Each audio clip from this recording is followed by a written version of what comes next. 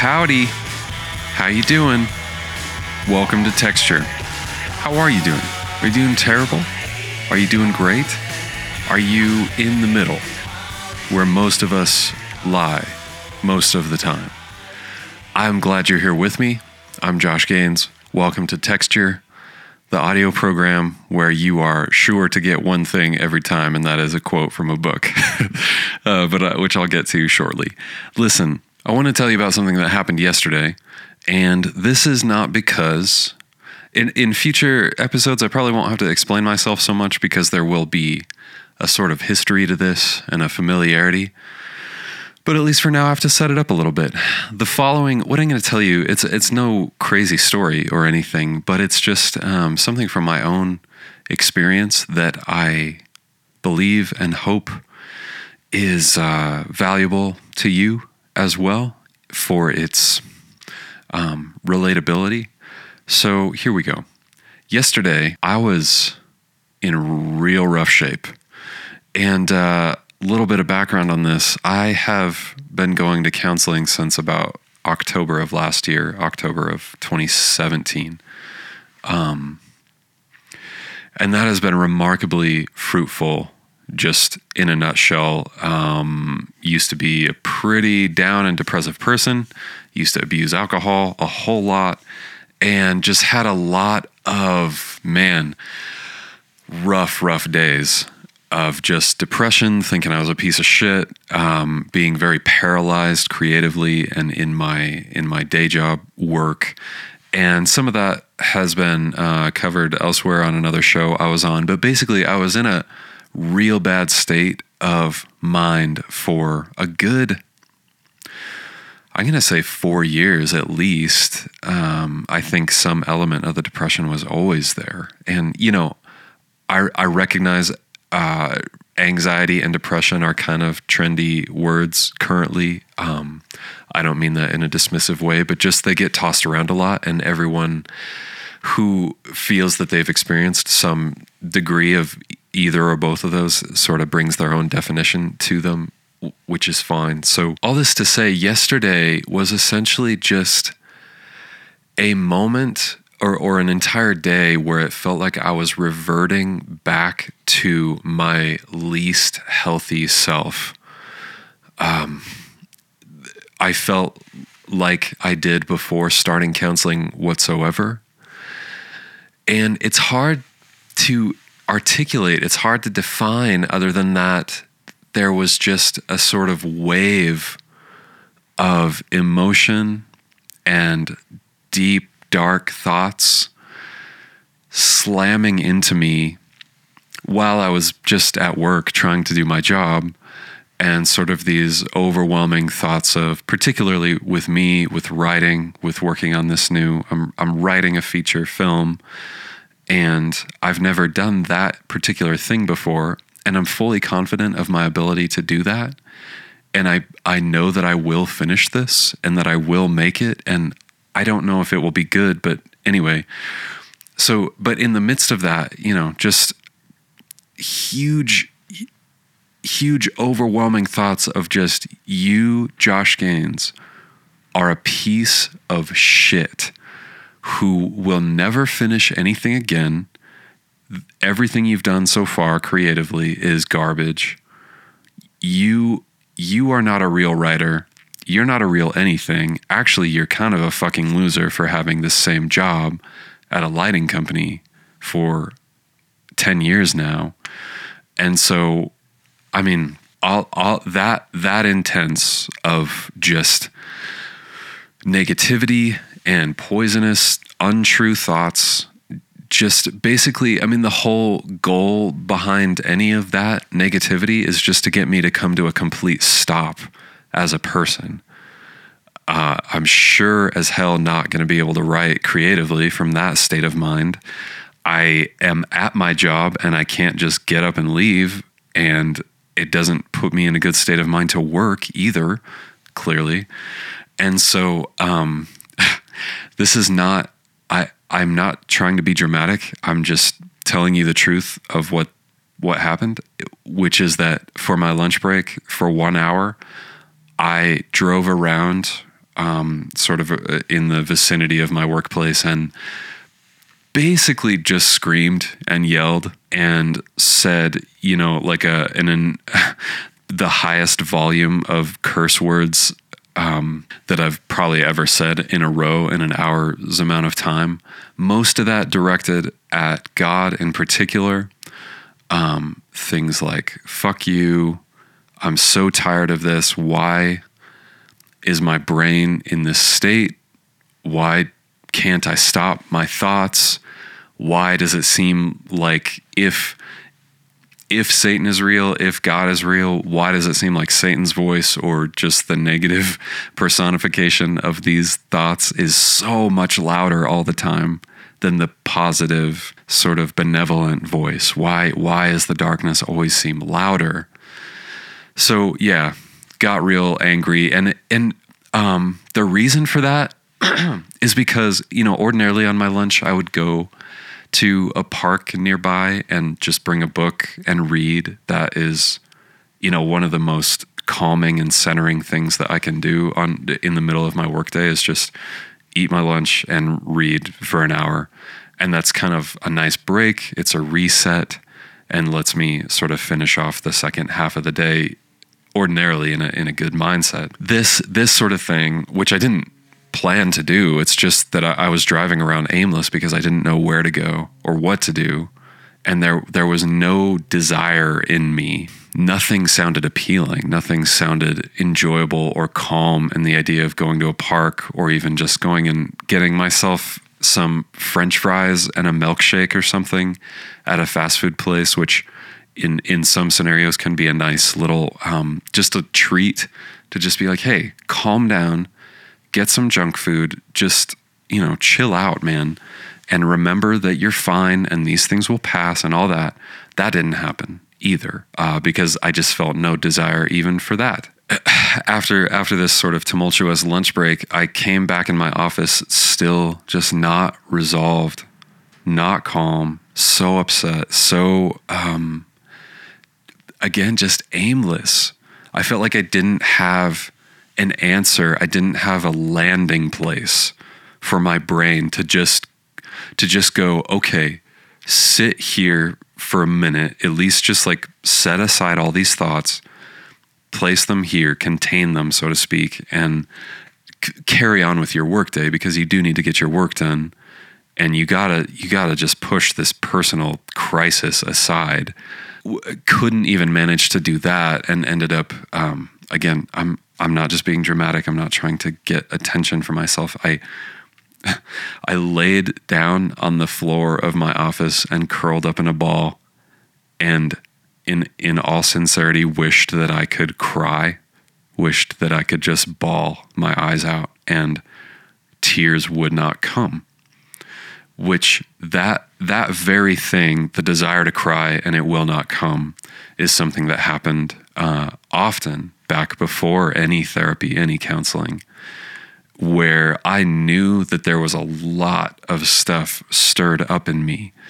But for whatever reason, the emotional piece, the sort of release of crying, would not come. And what's crazy is, since counseling, I've been crying plenty. And I have no shame or difficulty admitting that, especially as a male. I know that's sort of like a stereotype that men ought not to cry or ought not to show emotion like that, which, one, that's some cultural bullshit that only here in America primarily have we been brought up with. But also I think it's wonderful. I think it's wonderful to cry. There's something physiologically that is happening with that release of just breaking you down to where you have nothing left and you just let go. And that doesn't, anyway, I don't need to define that more, but I just, guys don't need to be ashamed of crying, and crying is great in the right context. So anyway, all this to say, I was an absolute mess yesterday, and there was the fear that all the progress that I've had in therapy, in counseling, that all this growth and these sort of mental tools that I have to combat moments just like that, while in general, overall, that has very much been true with just combating the depression, combating these negative thoughts, combating this sort of self-deprecating, you're a piece of shit language, whether that's from myself or from an outside source, spiritually, however you want to think of that. I think there's a little bit of both personally, but in general, I have been able to combat those moments and just speak truth to myself and say, no, Josh, you're not a piece of shit. I know things feel intense right now.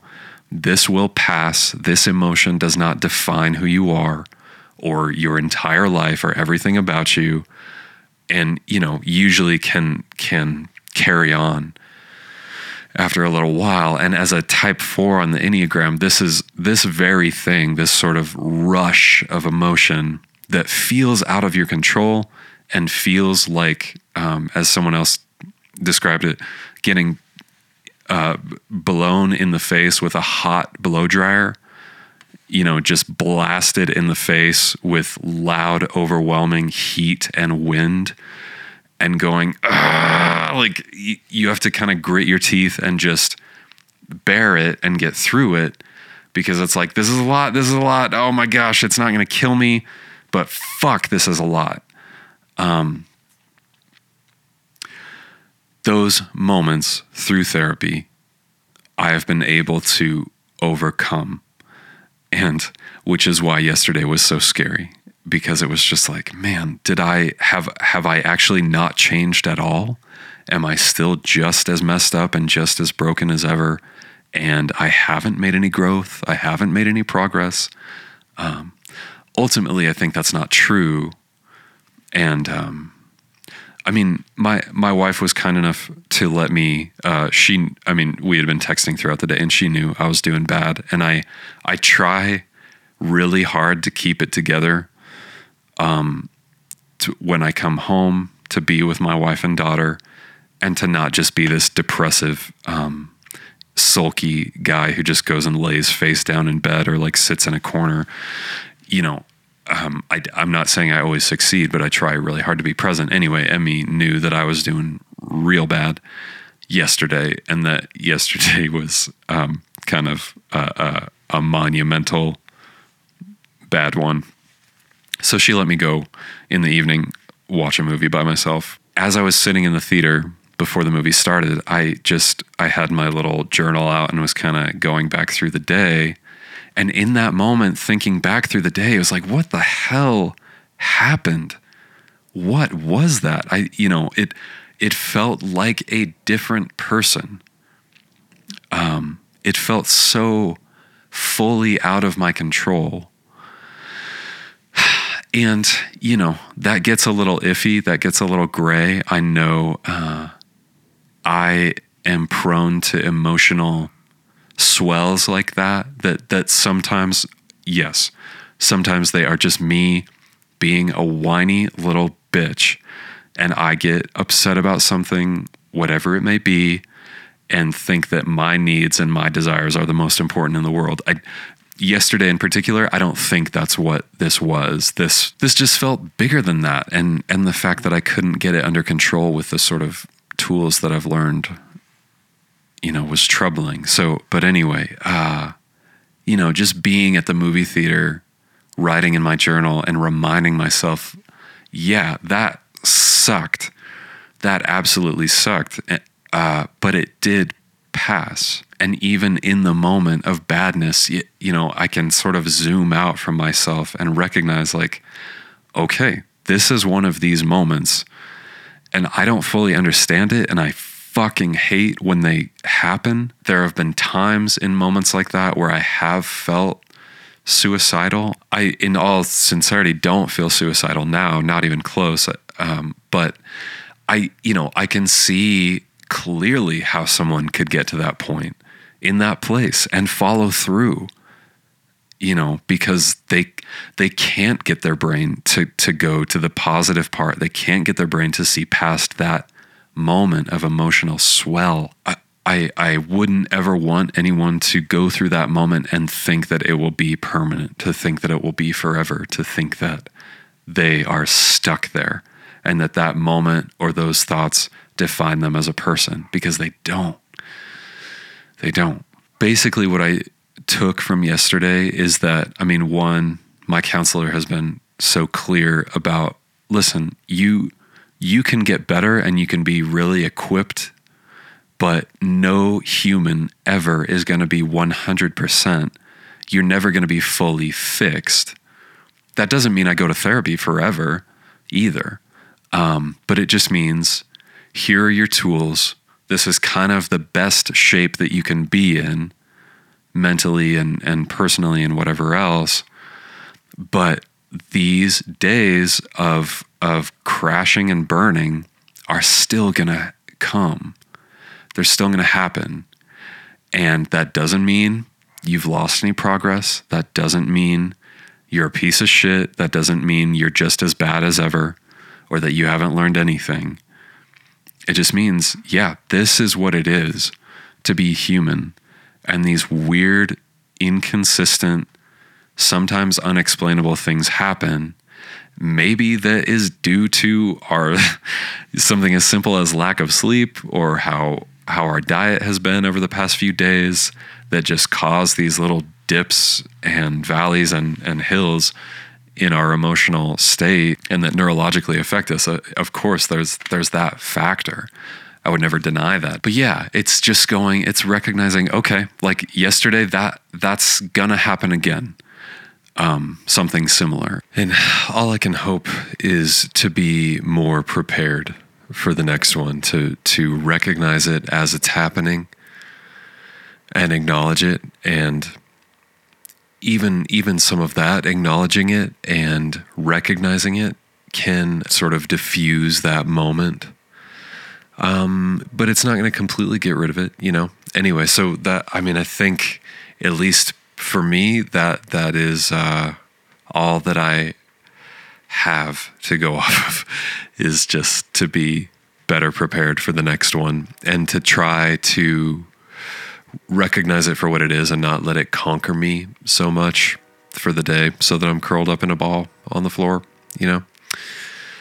And listen, in all seriousness, just if you resonate with that at all, if you recognize what I'm talking about, if you understand that or have been there, I feel that. I feel the weight of those moments and how daunting they can feel. I just want you, if you have those moments, to have, I don't know, even if you remember something as insignificant as this podcast episode, to just remind yourself that you are okay, that it will be okay, that moment will pass, that your life is not defined and summed up by the intensity of emotion that is hitting you. And because things can feel so overwhelmingly true in that state of mind,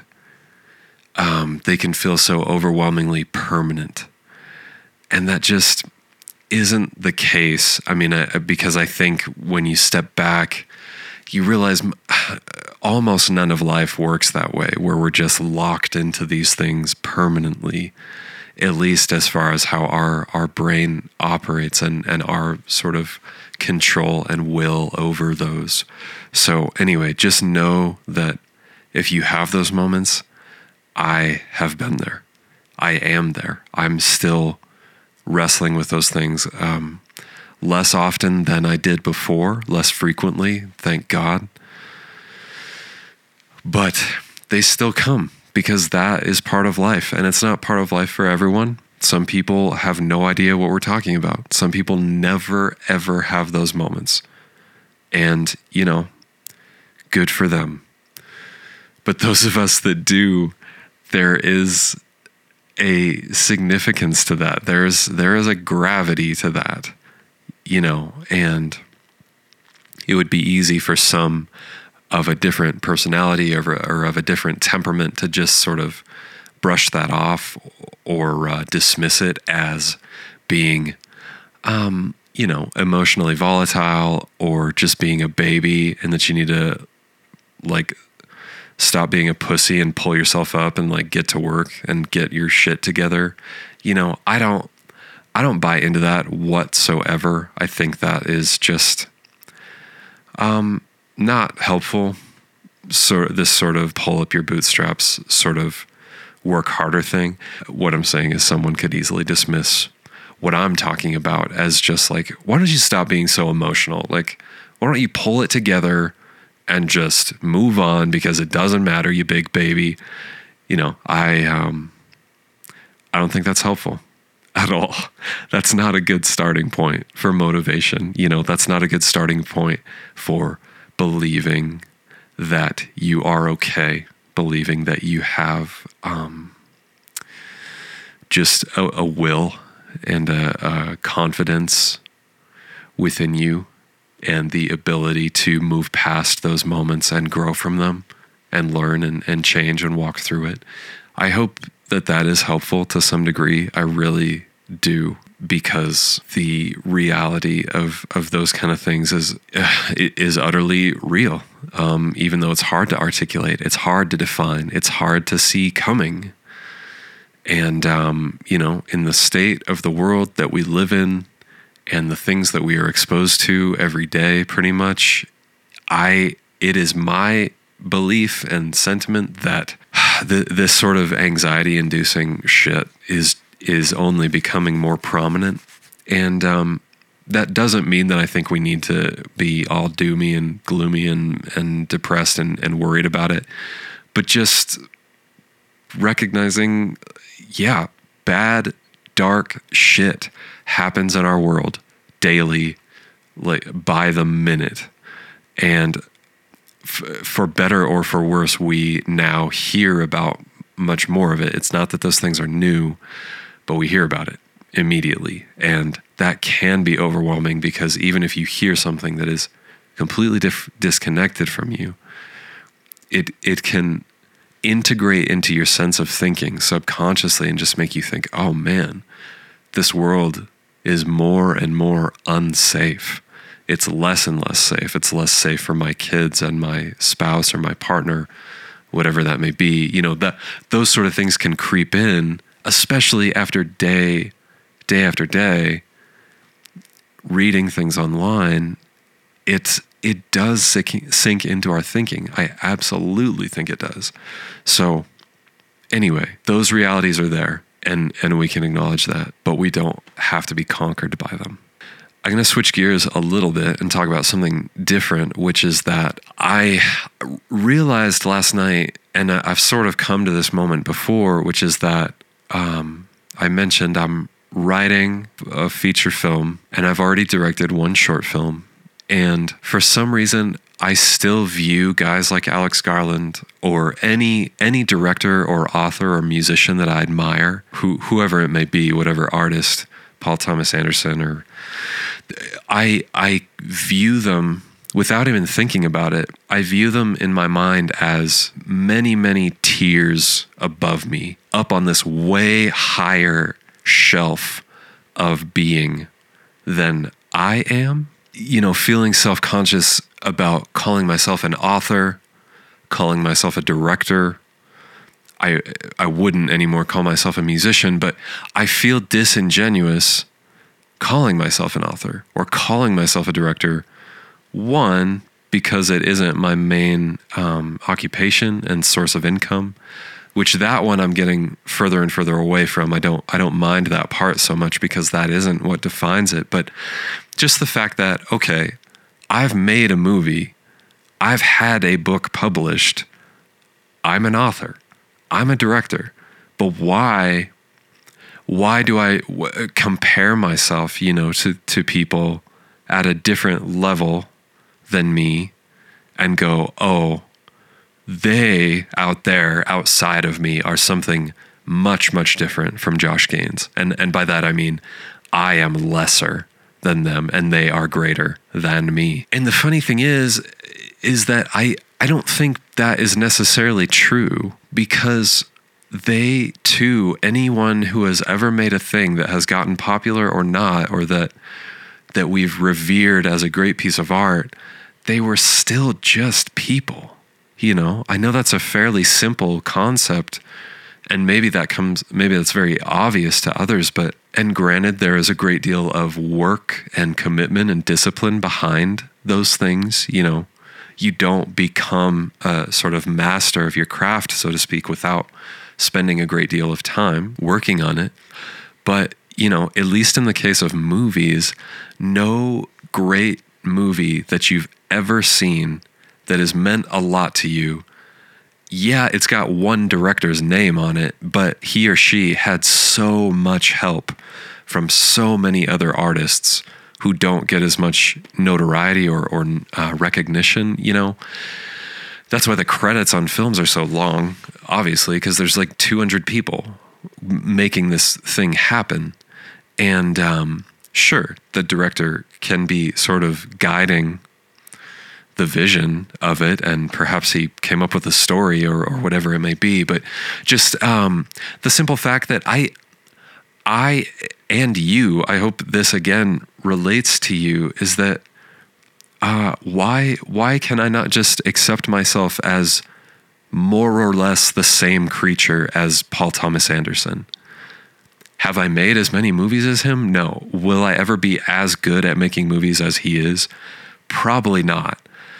But I think if he were here, if he or many artists that I admire who have any amount of humility, if they were here sitting with me and I explained that to them in a setting where they were gracious enough to listen, I think they'd say, oh, dude, no, like I'm not any higher than you. I'm not up on a tier. I'm not on a throne or a pillar, an ivory tower.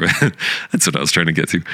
I'm the same as you, man. I still get stomach aches, and I still have to take care of my kids. I still have nights that I don't sleep well. You know, it's just, I idolize these people. I guess that's the simplest way to say it. I make assumptions about them that they are like these superhumans who just are utterly confident all the time. They know they are masters of their craft. They never have anxiety or doubt. And they're just like, boom, here's my next project. This is what we're doing. I have it completely filled out in my mind 100%, and I'm ready to make it. And it's going to go exactly how I thought. And, you know, that is not realistic at all. I'm coming to terms with this and trying so hard to undo this way of thinking, to unravel it, because that just, one, I don't want to idolize any other human, you know, because we're all just the same thing. None of us escape the same fate of death. But I mean, to look at it in a lighter frame, like I said, we all do the same things. We all eat and are subject to needing sleep and air and water. It's good to have heroes, of course. You know, some of these people were foundational as I was growing up in just helping me grow as an artist and recognize things that other people do so well and go, oh, yes, that makes me think of a different idea, or I see how good they are at that, and I want to work and train myself until I can figure out how to do that. That is good. Inspiration and motivation and drive, you know. I feel like we need that from other people. That's so good. But yes, the idolizing leads me to, at least right now at this point in life, I know I would be very nervous meeting any of those people. I would love to come to a place of confidence, not of arrogance, not of thinking I am something great, but just having the peace and the self-assurance in me that anyone that I come across, I do not need to be intimidated by, even if they're an extremely forward, boisterous, A-type personality that does think highly of themselves, that does think they are, you know, God's gift to whatever it may be, to whatever craft. And you know what? why would I be intimidated by someone like that? Because I wouldn't want to befriend that person. You know, anyone who has that sort of forward arrogance, I'm not interested, man. I know. I'll read a quote now. I hope you understand what I'm saying. It's basically just that I want to grow more comfortable to where I don't need to be intimidated by anyone because they don't have anything. I am not beholden to them for anything. They do not need to define where I am or who I think I am. And an interaction with any kind of person shouldn't knock down or necessarily boost up our own view of ourselves, our own opinion, our own sort of security, that sort of just quiet, sure security that we don't require anything from others to be okay and to be fully ourselves. And I, for one, spend too much time thinking about that sort of thing and failing, frankly, at those interactions.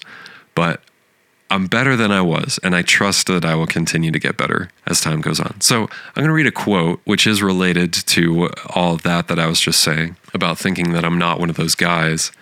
And okay, one other thing before I get to the quote, just Emmy encouraged me last night that even though it doesn't feel substantial to me that I've made things, I have done those things, and it's okay to recognize them. I have made an album. I have written a book. I have made a movie. And though any one of those things in and of itself is something to be proud of and thankful for, it is a gift. It is rare to be able to make things out of nothing, to be able to create, to be able to make art. And so, you know, why is my album that I made in 2011 not significant just because nobody bought it and it didn't gain the success or notoriety or recognition from other humans? It should never come down to that, to some arbitrary popularity contest of just is such and such a great artist because they sold 5 million copies of an album, or are they a great artist because their music is really good and a lot of people recognize that and that's why it sells. You know, it's just there's a balance there, and I know there's been extremes on both sides of that for a long time in all mediums of art. So anyway, for what that's worth. Okay, here's a little quote from a gal named Anne Lamott.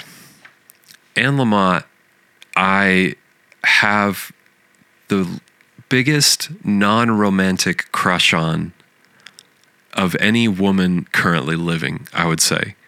And that doesn't count my wife because I have a actual romantic crush on her. But Anne Lamott is, goodness sakes, she's just a deer. She's just a deer heart. She's a little doll face. And over the past 6 months or so, I've read almost everything that she has put out, and she has been so crucial in tandem with my therapy and counseling in that her words have helped me, one, love Jesus more, but also just be kind to myself. And I don't mean that in a narcissistic way. I don't mean that in a self-centered way, but just, dude, stop beating yourself up all the damn time. Stop, because that is a form of selfishness too. This, I'm a piece of shit. Anyway, part of counseling has just been that, Josh, you have to be kind to yourself because it is so completely useless and unproductive to beat yourself up and go, you piece of shit. Look what you didn't get done today. Or like, look at the bad decision you made that you regret or whatever it may be. And just dwelling on that and getting stuck. Anyway, it's hard to describe, but if you've read Anne Lamott, I think you probably know what I mean, in the sense that she makes mistakes all the time. And yes, she is such a kind, just sincerely hearted person who I really believe just wants to follow Jesus in the way that makes sense to her and take care of the people around her. And that's all we can hope for, I think. Trevor is at my door, so I'm going to pause this real quick. Okay, back at it, resume. All right, so the following is a quote from Miss Anne Lamott's book, Operating Instructions, which is a book that is about 20-something years old at this point. It is about the first year of her son being born. She was a single mother and in her early 30s at the time that she wrote this, and she basically just kept a journal for the first year that her son was born. And and it's profound. And then she ended up, publishing it. But here's a little nugget for you from Miss Lamott.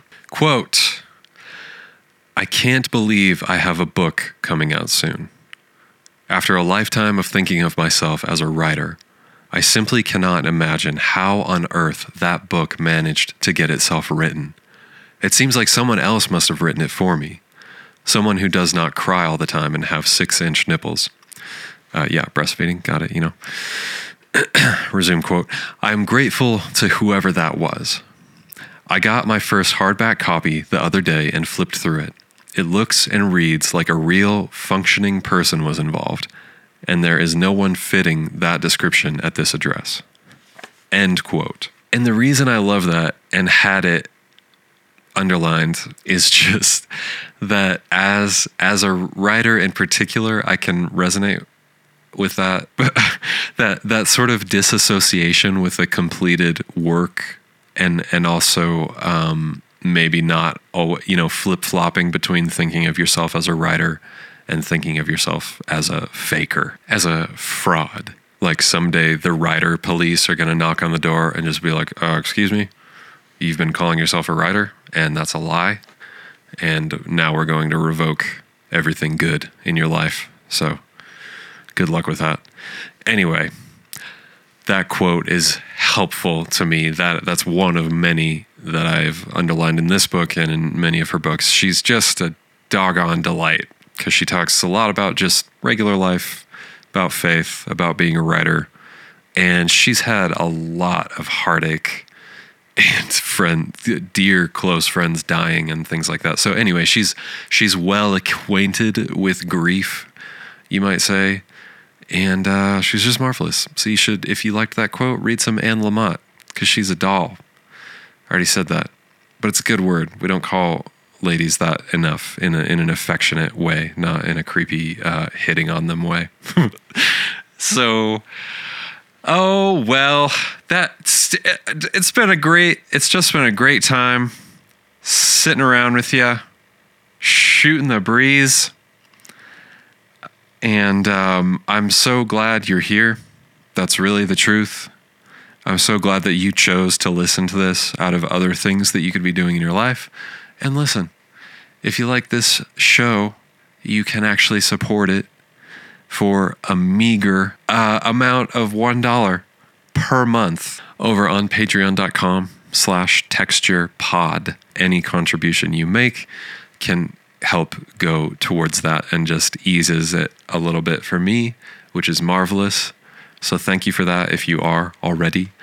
And listen, I'm not trying to just swindle you. I'm not trying to sell you some snake oil for to soothe your aches and pains, okay? If I just wanted your money, I'd be much more suave, be much more of a salesman, be a lot better about it. Like, hey, thank you so much if you are supporting this show already, and I do appreciate your help. Again, that's patreon.com/texturepod. And oh boy, we covered some heavy ground, some serious ground. Let's get silly for a minute. I was thinking the other day, I'll leave you with this little gem. I was thinking about the chain of gas stations. Maybe you've seen them if you've gone on a road trip through the Midwest. I think this is kind of where they are. Maybe the Southwest too. And the name of these gas stations, the actual title of them, is Bar F, BAR hyphen F, which, okay, any person above the age of 8 who can read, well, is going to see that and immediately think the word barf, because a hyphen that's not enough of a separation there for my brain to not just, for all of our brains, I think, to just put that together and just be like barf and laugh. Like, yes, these gas stations are named after a synonym for vomit. Great. But, the funny thing is that there's numerous of these. I mean, that Bar F must be a corporation. There must be a company somewhere out there, or they used to be, who in their right mind ever wanted to start a company. And it's just like, you know what? Sitting around a board, like a boardroom table, big old conference room, some like business guru, some bigwig. He's got a bunch of money. He's like an oil tycoon or something. I've got an idea for a bunch of new gas stations. And here's what I'm thinking. I'm thinking a big old sign with a plastic front, and it's got some fluorescent lights behind it, make it nice and bright in the prairie when people are driving on the interstate. And I want to call it Bar F. And then some little assistant, like some accountant or something, his name's Johnson. For some reason, just, this guy, like a little mousy dude. He's like 4'5", and he has little round spectacles. And he's just like, sir, don't you think that Bar F people associate that with barf? Like the word barf? And the oil tycoon is, of course, he's like, what? Barf? That's never crossed my mind. What are you talking about? No one's going to think that. Goodness sakes, Bar F's a great name. It's my grandpappy was named Bar F. He was my grandpappy Bar, and his middle name was Franklin, and he went by Bar F, and we all called it Bar F. So it's going to be Bar F gas stations. Anyway, I just don't know how. I don't know how these places came about. Here's another thing that's named a funny thing. This one I like a lot. I like it as much as Bar F. Bar F is great. And anyone out there who works for Bar F, man, power to you. God bless you.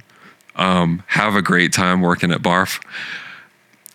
Another thing I really enjoy is the Dumb Friends League, if you're familiar with this. So,